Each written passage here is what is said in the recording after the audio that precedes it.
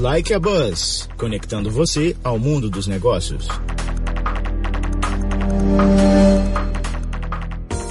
Olá, hoje vamos falar sobre Digital Influencers. E para nos ajudar, teremos aqui o auxílio luxuoso do Carlos Alfredo. Opa! Muito obrigado pelo convite, espero contribuir para a discussão.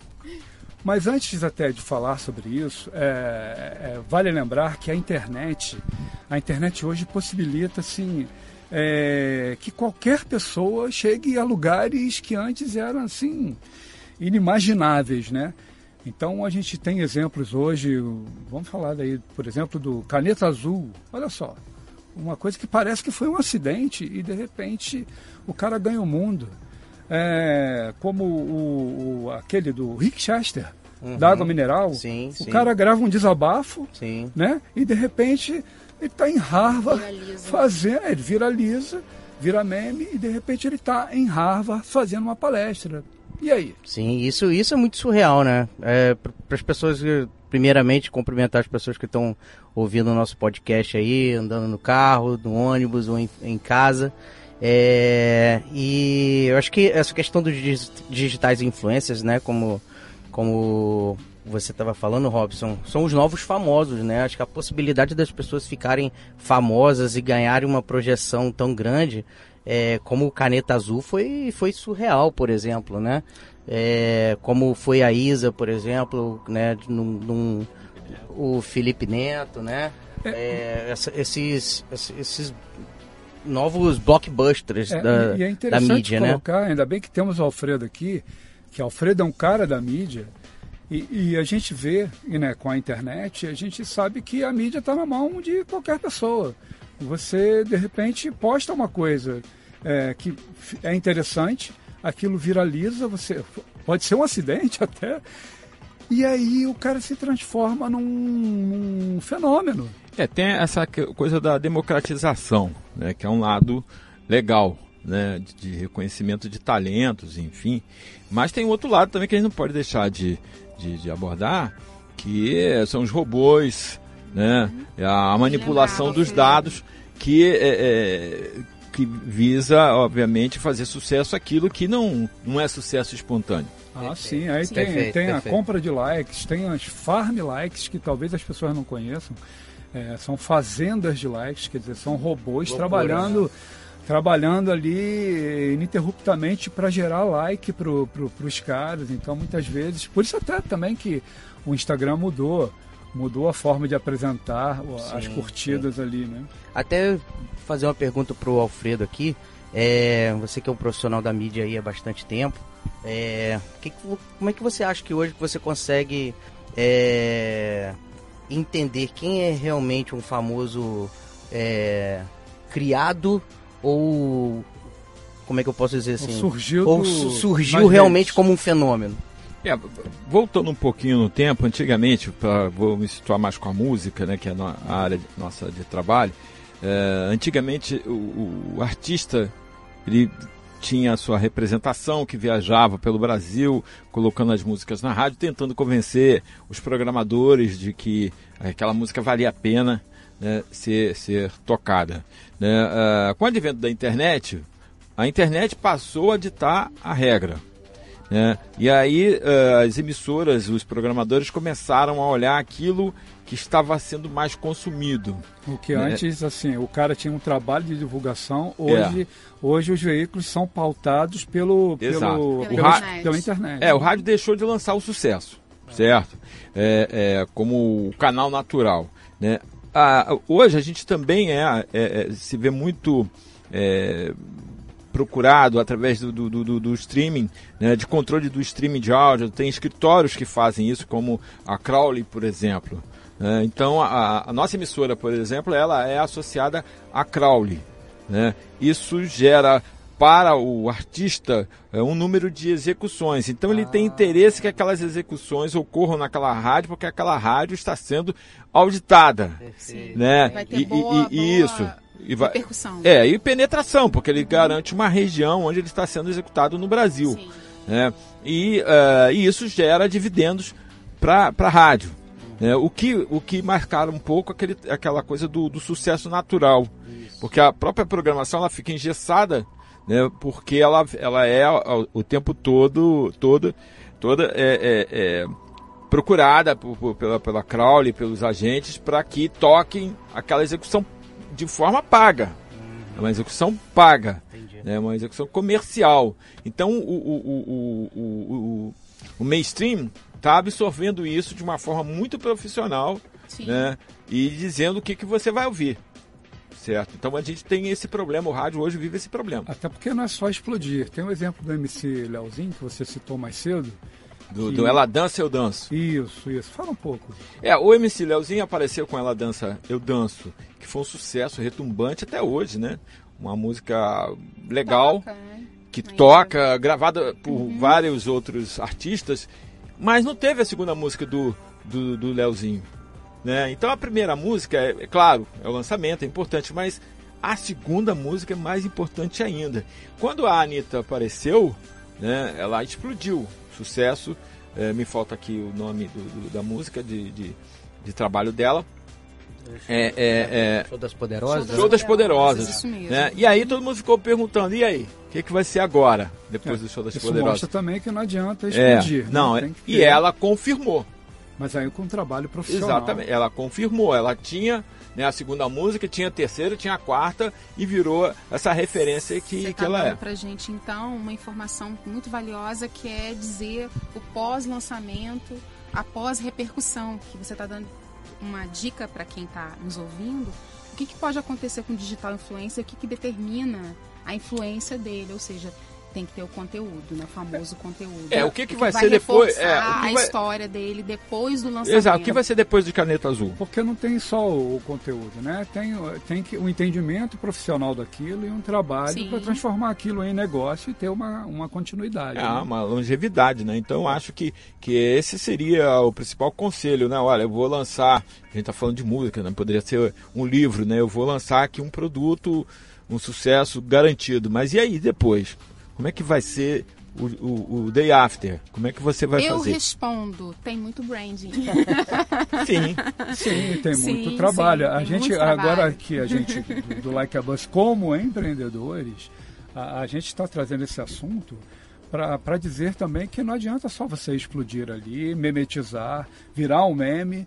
E aí, o que você faz com isso? Então a gente tem exemplos, e aí a gente pode falar da Anitta, a gente pode falar do Rick Chester, o Caneta Azul ainda não é, mas a gente já sabe que ele teve uma repercussão interessante, porque até na véspera do Enem, a Estácio contratou o cara para fazer um anúncio lá, onde ele cantava Caneta Azul caneta, mas no Enem era caneta preta. Olha só, cara.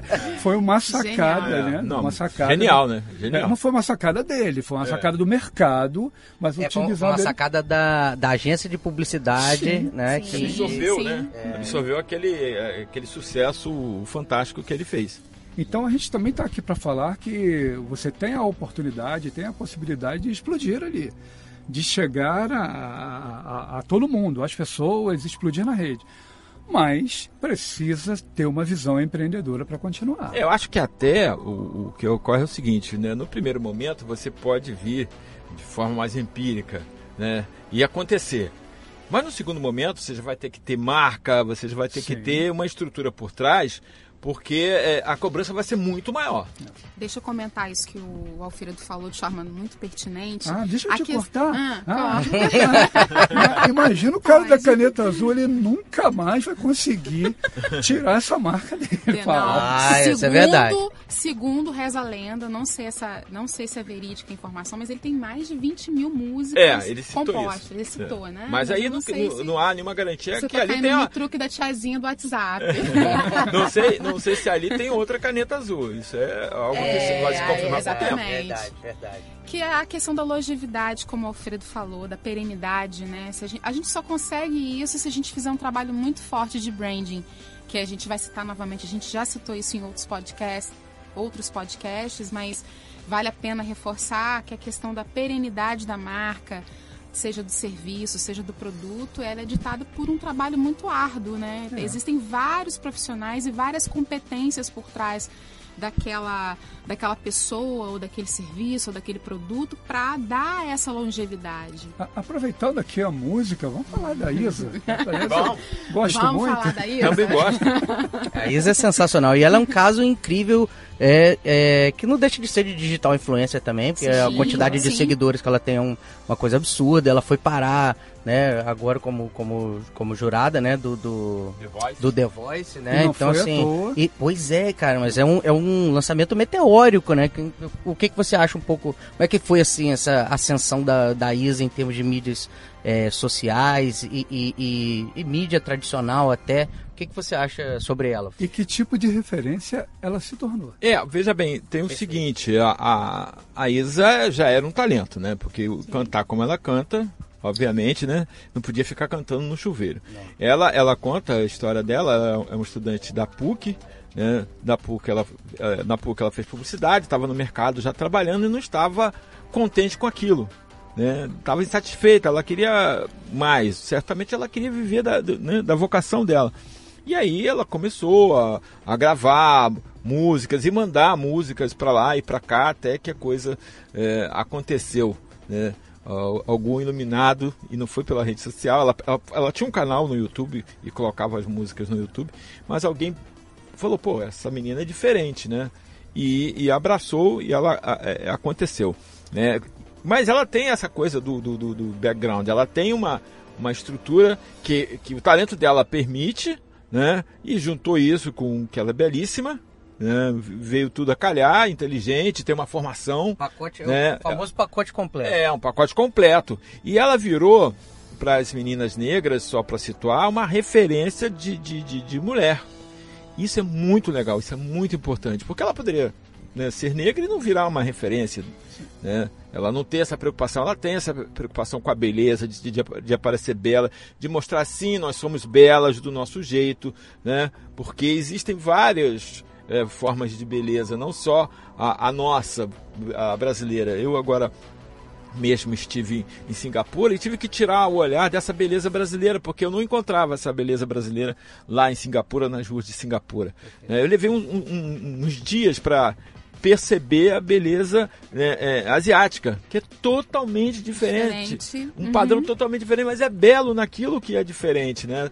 Mas a gente acha que não, é feio porque é diferente. Então acho que a Isa, como referência para as meninas negras, né, não só no sentido de que sim, nós podemos dar certo, né, mas no sentido de que sim, nós somos bonitas, nós inteligentes, nós podemos andar de biquíni, nos expor.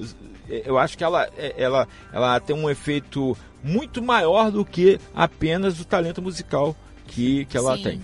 E mostrando que pode chegar aos lugares mais altos. Sim. Como mulher negra, como cantora. Claro, o cabelo, o penteado valorizando, né, a maquiagem, tudo isso é uma referência muito forte e que fazia falta. Da mesma maneira, eu coloco, não através de internet, mas uma referência muito forte, é a Maju Coutinho. Assumiu a bancada do jornal.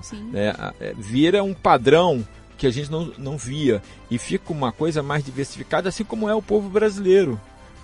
Esse é o povo brasileiro. Então, por que a gente tem que criar ou importar um padrão europeu? Já na década de 80, a gente discutia isso nos congressos de rádio e televisão, da necessidade de se estabelecer um padrão brasileiro de televisão, não técnico, mas um padrão visual de beleza estético brasileira na televisão, porque o povo não se via, e não se via através da mídia, não se via através das novelas, através do jornalismo. Hoje não é que estejamos assim, kits com todos, mas hoje melhorou muito. Nossa. Você falou em novela aí, e aí a gente não pode deixar de falar da novela da Dona do Pedaço, que uma das personagens principais é a Vivi Guedes, que é uma digital influencer. Sim. E eles criaram uma rede como se fosse uma pessoa mesmo, e o negócio assim explodiu. Tanto que a Globo hoje cria ações. A Fiat, por exemplo, não contrata a atriz, ela contrata a Vivi. A Vivi, a personagem, cara. E eles criaram até um produto novo, tipo, saindo do episódio, indo pro comercial, continuando com a Vivi Guedes, assim, Uma coisa assim, São várias as possibilidades, né? É um novo negócio, é uma nova forma. É um crossover de propaganda. Total, É verdade. Total. É verdade. Total. Eu só espero que a atriz esteja ganhando a altura. Perfeito. Porque tem ali Bem colocado. porque tem ali na Globo uma questão de mais-valia que é terrível. Né? O cara fez uma novela em 1970, a novela está passando no mundo, né? E ele está ganhando R$100, R$80 pela exibição daquilo. Aí é mais-valia isso. Mas hoje as pessoas são mais preocupadas com o negócio, então acredito que tem alguma garantia, alguma segurança. De qualquer forma, você vê assim, o comportamento mudando mesmo, né? Você cria uma novela que influencia no comportamento do público, esse público influencia... Cria novas possibilidades de venda de merchandising, né? Mas olha só o público interagindo. Quem está mandando na novela é o público. Esse resultado, esse cross-mídia, não é porque a novela quer, que a Globo quer, é que o público exige. Olha, voltando a falar aqui dessas discussões que a gente tinha em Brasília, eu hoje estou um pouco afastado disso, se achava muito que com a digitalização da TV, né, isso fosse acontecer através da interatividade.